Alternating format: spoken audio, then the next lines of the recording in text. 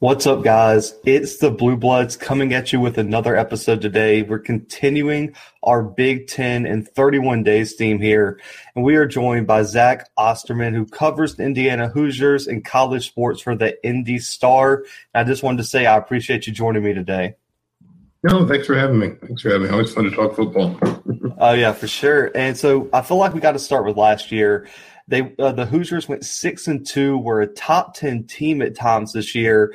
And then COVID canceled some games. We saw Michael Penix go down with an injury, put a small damper toward the end of the season, but they recovered real nicely after the injury, winning all the way up until their bowl game. Did this season exceed, meet, or fall short of your preseason expectations?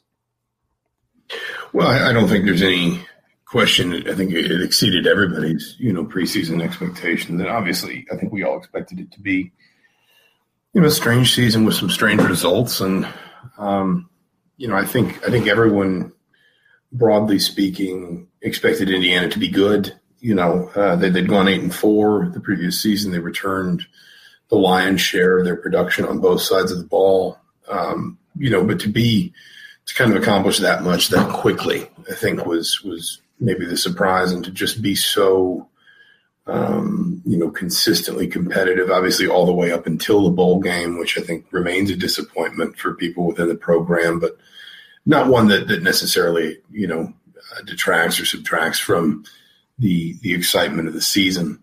The reality is, as strange of a year as it was certainly one of the banner years in IU football history for a variety of different reasons. And I think that's, even those of us, including me, that thought Indiana would be good in 2020, probably didn't quite see that coming, Right. And, that season was kind of led on. I mean, the explosion of Michael Penix Jr. onto the college football scene. I heard about this kid. I knew he was good, but I don't think anyone expected to do what he did, throwing for over 500 yards in Columbus, being the heart and soul of this team, scoring the game-winning two-point conversion against Penn State. What makes him such a special quarterback, and what are your expectations for him coming off a big injury like he had last year? Well, that's going to be interesting. I mean, certainly you saw what Michael Penix was capable of in his redshirt freshman season. If anything, there were ways in which he wasn't as good last year as he was in 2019.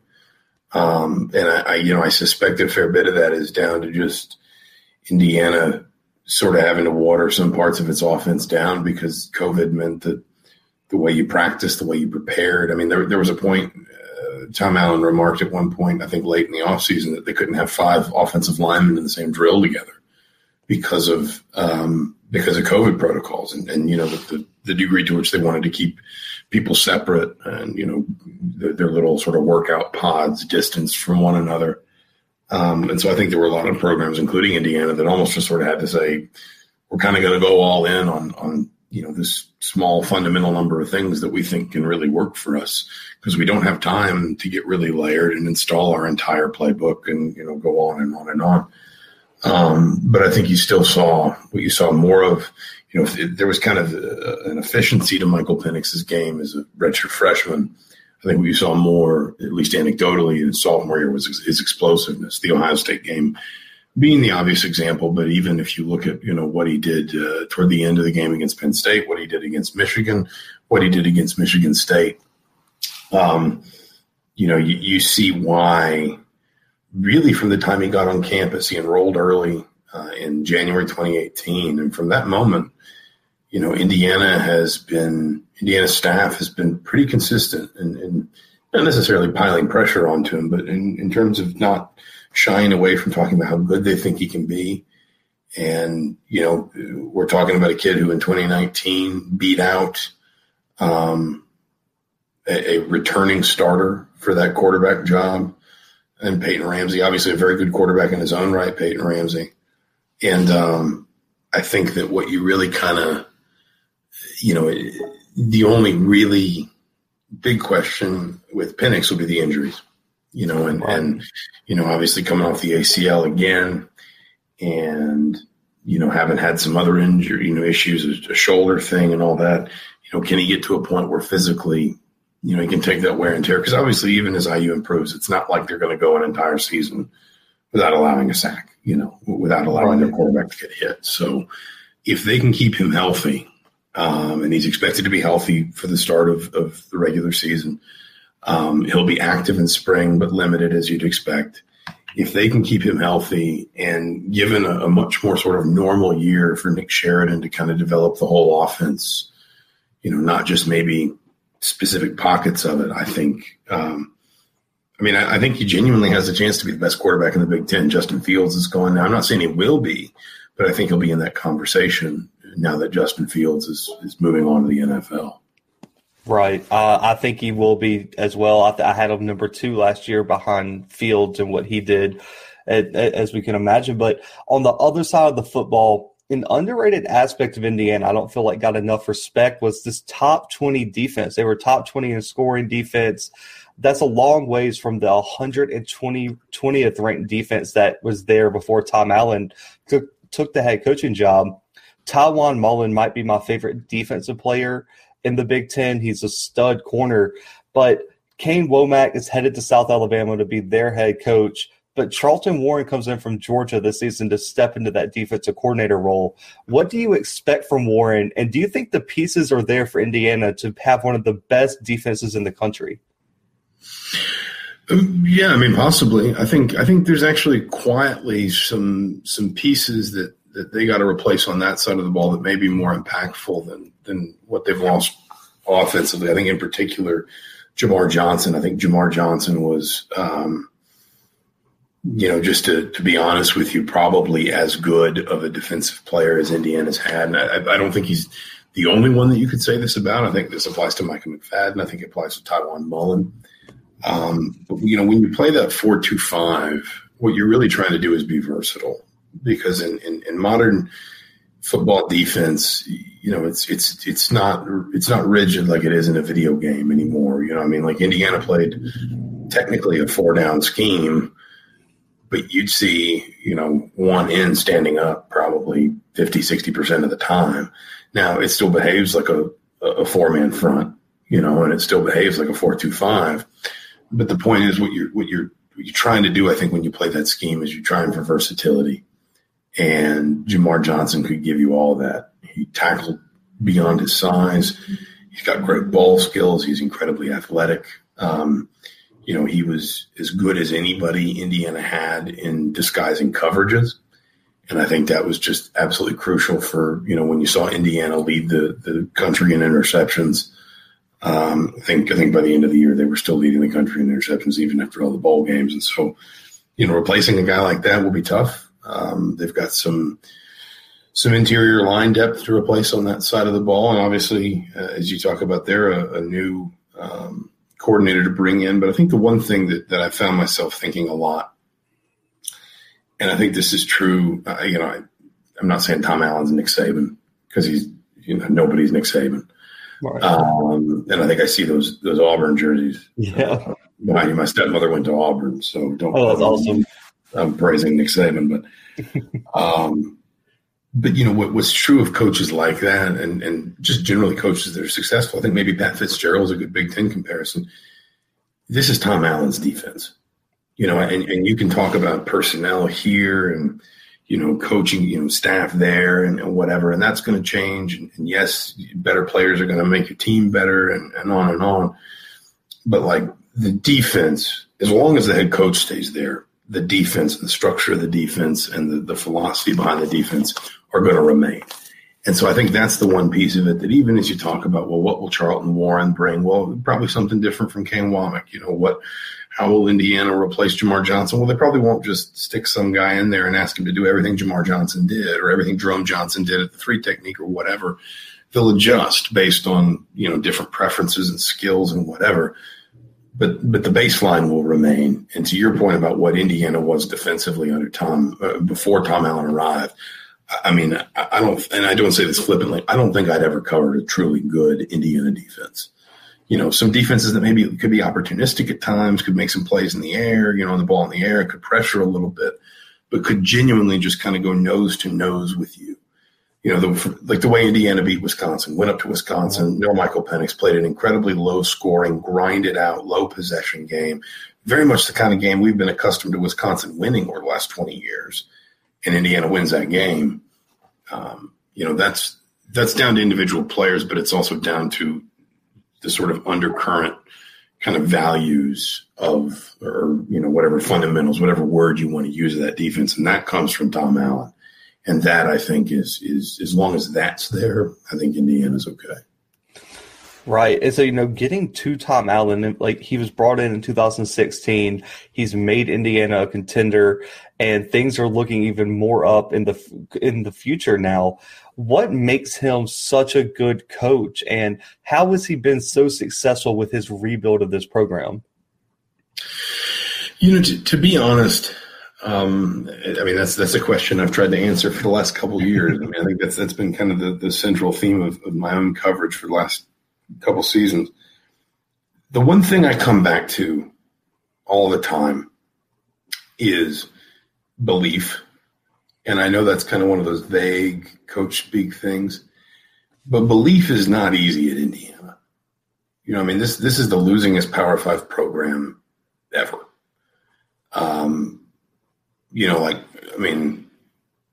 There's programs that have won more bowl games in the last 5 years than Indiana's won in its history. This is a place, obviously people say, well, basketball school and culturally this and all that. It kind of goes more fundamental than that. This is just a place that has gotten football wrong. With the absent a couple really good seasons under John Pond, obviously some good football around World War II, if you want to go back that far, and then the Bill Mallory era. This is just a place that has consistently gotten football wrong up until about 2011, 2012. And when I say that, I don't just mean coaching hires. I mean the way they spend their money on it, how much they invest in it, how much they market it to alumni and boosters and try to make it sort of a centerpiece of the department's message and all that. It wasn't really till Kevin Wilson showed up that I think Indiana started asking. And I think this is where Wilson really helped Indiana. Indiana started asking, what do you do to behave like a big-time football program? How do you strength train? What kind of facilities do you need? How do you evaluate in recruiting? How do you make sure that there's as much long-term value, maybe not skill, but value, and the 20th best player in your recruiting class is the second best player in your recruiting class.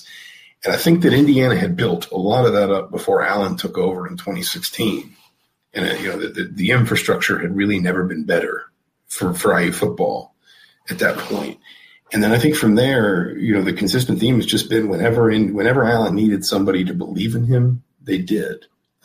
Fred Glass, Indiana's AD at the time, hired him without a coaching search. He'd never been a head coach in college. He'd only been a college coach in any form for 10 years. He'd only been coaching at the Division I level, I think, for 6. But Fred Glass walked in the room that night in December 2016 and just said that no interim tag, no, he'll interview for the position. This is our head coach. And he took a lot of criticism for that. But obviously it's gone back in the other direction now. And, I think people like Fred are probably rightly, sort of proud that they did that. But then when you talk about a Tywone Mullen, Tywone Mullen is the brother of an Oakland Raider. He played in what we used to call the Army All-American game. Indiana had only ever had 2 Army All-Americans all time. One of those was from the state, and one was a kicker. Kids like that don't come to Indiana. And I can find you. Michael Penix picked Indiana over Florida State. Look at Florida State's quarterback situation right now and tell me that Florida State wouldn't have been thrilled to get Michael Penix, in its program. In 2018, kids like that don't pick Indiana, but they believed in Tom Allen. And when you get that belief, whether it's from your boss, your coaching staff, your players, whoever, and it's in hiring, it's in recruiting, but it's also in, come in here at 6 a.m. and get better today. And, trust me when we make this play call late in the fourth quarter, whatever it is. Just that fundamental belief that can be very difficult at a place that has not had much success, does not have much proof of, what happens when you do buy in. I think it's just made a world of difference. And then I think the other thing with Allen too, and again, these are these intangible coach speak things, but I do think they matter, is he's stuck to it. And at times, people have made fun of the LEO mantra. They made fun of him when he had, when he had, catchphrases like breakthrough and things like that. But it never really seemed to bother him. It always felt like that stuff was for his players and his coaches. And it never felt like that stuff was for the media or, to put on a poster. And when it got lampooned, when he was going 5-7 and losing to Purdue, he stuck with it. And I think that it's a simple thing to say. It's a harder thing to do in the face of public pressure. After he went 5-7 in his second season, there were a lot of people, a lot of IU fans that felt that the program had wasted an opportunity to capitalize on those back-to-back bowls in 15 and 16. But again, the patience, the persistence, and the ability to just keep everyone involved along for the ride, I think has been it's been remarkable to see, because again, this is not a place where just a little bit of success will suddenly raise that ceiling considerably. You got to work for it at Indiana, but it's paying off for him for sure. Right. And, I want to shift to this upcoming season. We see some new faces, some returning faces like Penix and Mullen. Who are some players, though, that we might not know about yet that you think could really shine and have their breakout season in 2021? Why don't I go to the roster while we have this? I think there's, a couple that come to mind. One would be Miles Marshall, who is probably not going to get a ton of pub this offseason. He was Indiana's third leading receiver a year ago. He'll be a redshirt junior, or if you want to see it as a redshirt sophomore, with the way that the extra year for COVID affects things. And he's probably not going to get a ton of attention because Ty Freifogel is coming back. But he was actually quietly a really good kind of compliment to Freifogel last year. And if he dropped he was wide open and dropped like a 58-yard touchdown pass at Wisconsin. I mean, he got over top of the defense. There was some bust in between the safeties. And if he caught that, he basically would have had Ty Freifogel's 2019 season in 2020. And I think that, Freifogel is going to be the focal point receiver because of how good he is. He's reigning Big Ten receiver of the year. But I think Marshall is a guy that quietly could be very good for this team. And if, depending on how Nick Sheridan wants to open up that passing attack, does he kind of want to have two focal boundary receivers, that kind of thing? I think Marshall's a guy that could really, I think I said Freifogel there, forgive me. I think Marshall's a guy that could stand to really benefit from that. I'm curious about both returning running backs. Stevie Scott, who's been the starter the last 3 years, is off to the NFL. Behind him, they've got a kid named Samson James, who's flashed. He was a 4-star out of Indianapolis, and IU actually flipped him from Ohio State. And he's had his moments, but I don't think he's ever really gotten consistent enough carries to really show what he can do. And then the guy next to him is Tim Baldwin, who will be a second-year player, again, however you want to see that. Had a 100-yard game against, I think, Maryland earlier this year, and a little bit more of an explosive runner, a little bit more of kind of a a seams guy that puts his foot in the ground and gets up a seam. And, Indiana's brought Deland McCullough back. He was their running backs coach for 6 seasons, and then he went to USC and then the NFL. But he was a running backs coach when both Tevin Coleman and Jordan Howard were in Indiana. And not that they're perfect comparisons, but there's some Tevin Coleman and Tim Baldwin. There's some Jordan Howard and Samson James. And I can kind of see, I can see a little bit of that. I think I could see at least one of those guys, maybe in a year where, again, Indiana doesn't have to cut sections out of the playbook because it doesn't have time to teach them. Could take a big step forward. On defense, it is going to be interesting to really kind of get a sense for where Indiana kind of goes next defensively. I think Sio Nfonga Tatoa, he's a one technique and a really, really good one. DeMarcus Elliott is gone now. The two of them kind of shared that one technique spot.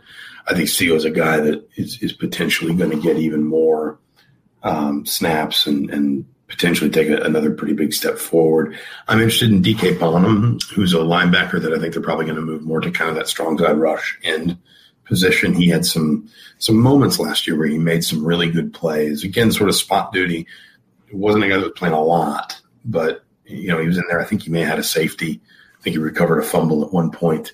And as the season went on, it seemed like you started to see more of him. Like the staff was trusting him more, and he was trusting himself more, and it was all kind of coming together the way that you'd expect. And the one other one I'd throw out too is another defensive lineman named DeMarche Lewis, who Indiana actually got out of Georgia, Griffin, Georgia, south of Atlanta, and was a guy the staff really, really liked. He was a 3 technique. They just didn't have any room for him because, they had 2 fifth-year 3 techniques because they got a grad transfer from Stanford and they had a 5th-year guy from within the program named Jerome Johnson who wound up playing in the Senior Bowl. So they just didn't have the snaps to give him. But I think that you could see a year on here a lot more of him. And if nothing else, I'm just intrigued to kind of see maybe more of him, even in like spring practice. We're going to be sitting up on a hill far away watching spring practice. They're not going to let us near the team, which is understandable, but at least we'll get to sit outside and watch some football.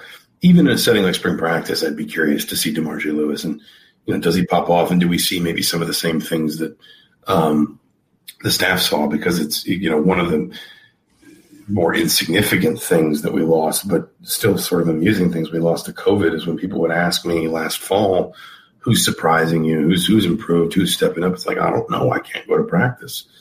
Right. And so I think it's going to be really interesting. I'm looking forward to spring ball up here. It's actually been nice the last few days, highs in the 60s and not super cold.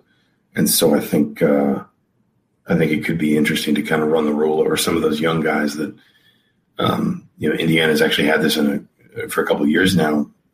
Brought in some recruiting classes with some really promising young players, maybe more so higher ceiling players than we've seen Indiana recruit in the past. But because Indiana had so much experience on top of them, there just wasn't a lot of room for them to play. I think now that's when you're going to start seeing some of those guys. And I think Lewis is one. I think James is one. There's other guys on this roster that I think now all of a sudden it's kind of going to be their time to step into some of those bigger roles. Right. I mean, I'm looking forward to it. I'm glad y'all get to go to spring practice. I know that has to be so frustrating to cover, can't go. And, speaking of that now, they might be opening up stadiums this next year, and the Hoosiers have a difficult schedule, to say the least. They open up in Kinnick Stadium against Iowa. They have a Cincinnati team who was a top 10, borderline top 5 team also on the schedule. They also have road trips to Penn State and Michigan, plus always the Ohio State game on the schedule, which is going to be a huge one. What do you see based on the breakout players, this tough schedule? What do you think the ceiling and or floor could be for this 2021 team? Yeah, I mean, this is still just a little bit kind of life in the Big Ten East. I think that there are a couple of things that are interesting about this. First of all, is those first 4 games. Cincinnati looks like it's still going to be very tough. Obviously, anytime you go to Iowa, it's tough. If Indiana can get out of those first 4, maybe 3-1, certainly 4-0 would be fantastic. 3-1, I think, would still be really, really good because then, as you said, you got to go to Penn State. It's kind of hard to know what Michigan State's going to be right now. Mel Tucker's he's been dealt maybe the worst hand in the league. I think somebody pointed out he had like 1 week of off-campus recruiting. That's all he's gotten so far because of everything that's going on. And then you've got Ohio State. The one thing that when the Big Ten reshuffled its schedule, the one thing that did happen for Indiana is they got off this rotation where, because they play an unbalanced home away schedule. They play a 9-game schedule in the Big Ten. So every year Indiana either had 5 home games and played Penn State and Michigan State at home, or had 4 home games and played Michigan and Ohio State at home. And historically, it's not like Indiana's had a ton of success against any of those 4 programs, but they've been more competitive with Penn State and Michigan State. And so it's kind of all or nothing in a way, because even if the playing field was a little more level, it still sort of felt like those 4 home game years, you already dealt 2 losses in the Big Ten at home. And they've broken that up now. So Michigan State and Ohio State will be the home games going forward in the rotation during 4-game 4 home game seasons, and Penn State and Michigan will be in the 5 home game seasons. I think the other thing that's kind of interesting for Indiana is, and again, we don't know. I'm always hesitant. I mean, 2 years ago when Indiana went 8-4, we looked at their schedule and we said they got to go to Nebraska. They got to play the reigning Big Ten West champions in Northwestern. That's a really tough schedule. And then they wound up going 8-4 and basically beating everybody except Michigan State, Penn State, Michigan, and Ohio State. But I think one thing that is interesting for Indiana is, especially if you can get off to a strong start there in the first 4 games, again, maybe like 3-1, your last 5 are at Maryland, at Michigan, Rutgers, Minnesota, at Purdue. So only one of your last 5 is one of those, sort of quote unquote big 4 in the Big Ten East. It's probably a big 3 right now. Michigan State's kind of fallen behind, but only one of your last 5 is one of those sort of Big Ten East programs that everybody's always concerned with reckoning with. And I think that if Indiana can get itself into a place where, let's say they're even like 4-3 going into those last 5, then another 8-win season, I think, is very realistic. And I know, listen, I know there are IU fans who will say, well, came so close to winning the Big Ten East last season, that should be the expectation again this season. And internally, that they probably feel that way. But I also think that from a neutral perspective, sort of an objective perspective, what Indiana needs more than anything else is to develop a culture of winning. Again, this is a program that for so long, it was synonymous with just being bad football, constantly at the bottom of the league, or maybe 10th out of 11 teams, or 9th out of 11 teams, trying to squeak out 6 wins a year. You've got a program here now that's gone to bowl games in 4 of the last 6 years, that has owned its rivalry against its in-state rival recently, that is recruiting at a better level, spending at a higher level, hiring at a higher level than it ever has before. The higher you can achieve, the better. But I think the baseline just needs to be establishing a culture of winning, and just where like suddenly one day you look up and you say, in the last 8 years, Indiana's been to 6 bowls, and all of a sudden they're recruiting top 30 classes, and the only time they're losing coaches, it's to absolute top 5 programs or to the NFL, because that's what has made it so hard. I mean, in college football, it very much is that chicken and egg thing, like what can come first. But once you've got a little bit of that, I don't think you can suddenly just say, well, if we don't now succeed at an even higher level, it's a failure. It's more a way of saying, we've raised the floor on this. How do we cement that and sort of get to a point where just culturally the floor is bowl games, and then you can build, again on top of that. So I think a good season for Indiana next year would be 8-4, 9-3. A great season would be anything beyond that. I'm just a little hesitant to kind of say, Indiana could pop up and, beat Ohio State to the East when you've got question marks about Michael Penix, about quietly a number of guys that have gone on to the NFL or elected not to use their that extra COVID year. But I still think it's a team that is more than good enough to see in the bowl field, finishing with a winning record, pushing, almost playing as maybe a peer to your Penn States and your Michigans and your Michigan States in a year where I don't necessarily think any one of those programs can just assume that they are the class of the conference either. Right. And, last question here. I love asking this question. I haven't been able to make it up to a game in Memorial Stadium yet, but just covering the team, being around the program, what makes Bloomington, that city, Memorial Stadium, such a unique environment on game days? Well, the old joke is that, 100,000 people come tailgate and only 35,000 of them go to the stadium. I think what's going to be interesting is to see there's undeniably been more interest and excitement around IU football the last couple of years, even going back to 2019 in terms of attendance. And the thing IU's always fought is getting all those people into the stadium. But I don't know that that's necessarily going to be as big of a problem if we're back to full attendance by fall 2021. But I mean, genuinely, as somebody who grew up in SEC country, I grew up in Atlanta. From a tailgate perspective, it's very similar. I mean, it's all the lots are full. It spreads out for a mile in every direction around the stadium.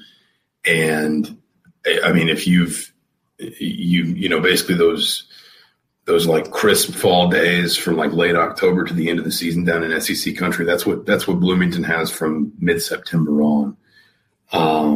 And, again, maybe it doesn't always filter all the way into Memorial Stadium. But you definitely get the, just a very sort of collegial football vibe. And if you want to have some fun, there are certainly places, there are certainly lots and fields, certain spots you can hit that keep things lively on game day. So in Memorial Stadium, the other thing too to say about Memorial Stadium is it only seats about 53. I don't think Indiana ever really wants it to be much bigger. I think Indiana's okay with having a smaller stadium that's a little bit easier to get full and make it feel cozy. But I think that they have closed in both the north and the south end zones for basically more team facilities in the last 10 years. And it's gone from looking like a glorified high school stadium to looking like a genuine, sort of aesthetically pleasing Big Ten stadium as well. And I think that's gone hand in hand with not necessarily, getting more fans in or whatever, but certainly recruiting better, staffing better. It's again, when Indiana's maybe been able to say we're more serious about football and you don't have to take our word for it because here's us putting our money where our mouth is. Right.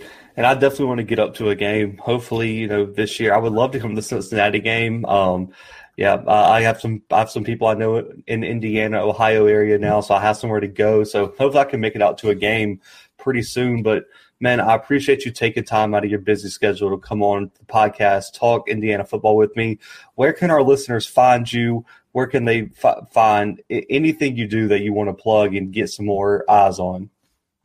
Yeah, no, I appreciate you having me too. It's always fun talking football. Like I said, it's indystar.com/sports, indystar.com/sports, or I guess my Twitter handle, ZACHOSTERMAN. So, like I said, I mean, IU football's hot right now. Never thought I'd say that. never thought I'd say IU football was cooler than IU basketball, but it undeniably is right now. And it's going to be interesting to see kind of where these next couple seasons go, because I think it even as much as I talk about, not raising expectations too fast, they are raised. They are still raised. And I think that the question for Indiana is, how do you keep sort of making these incremental improvements when maybe they get a little bit harder to make year on year? Right. I mean, we covered so many Indiana games this year on the podcast. We picked like 6 to 10 of the biggest games of the week. And I think over half the weeks of the year, we had an Indiana game. And I never thought, we were picking Indiana games over SEC games, and we're an SEC-based podcast. Me and my co-host that does most of the regular season with me are both from Mobile, Alabama. So most of our listening base is down there. But, man, we were covering Indiana the whole time. We both were just obsessed with what Michael Penix was doing. Tywan Mullen was one of my breakout players this year. So I've been keeping up with Indiana, man, and it's definitely exciting. But I appreciate you coming, guys. We'll be back later this week with another episode. Y'all know where y'all can find us. We're going to continue our Big 10 in 31 days later this week. But for Zach and the Blue Bloods, we are out.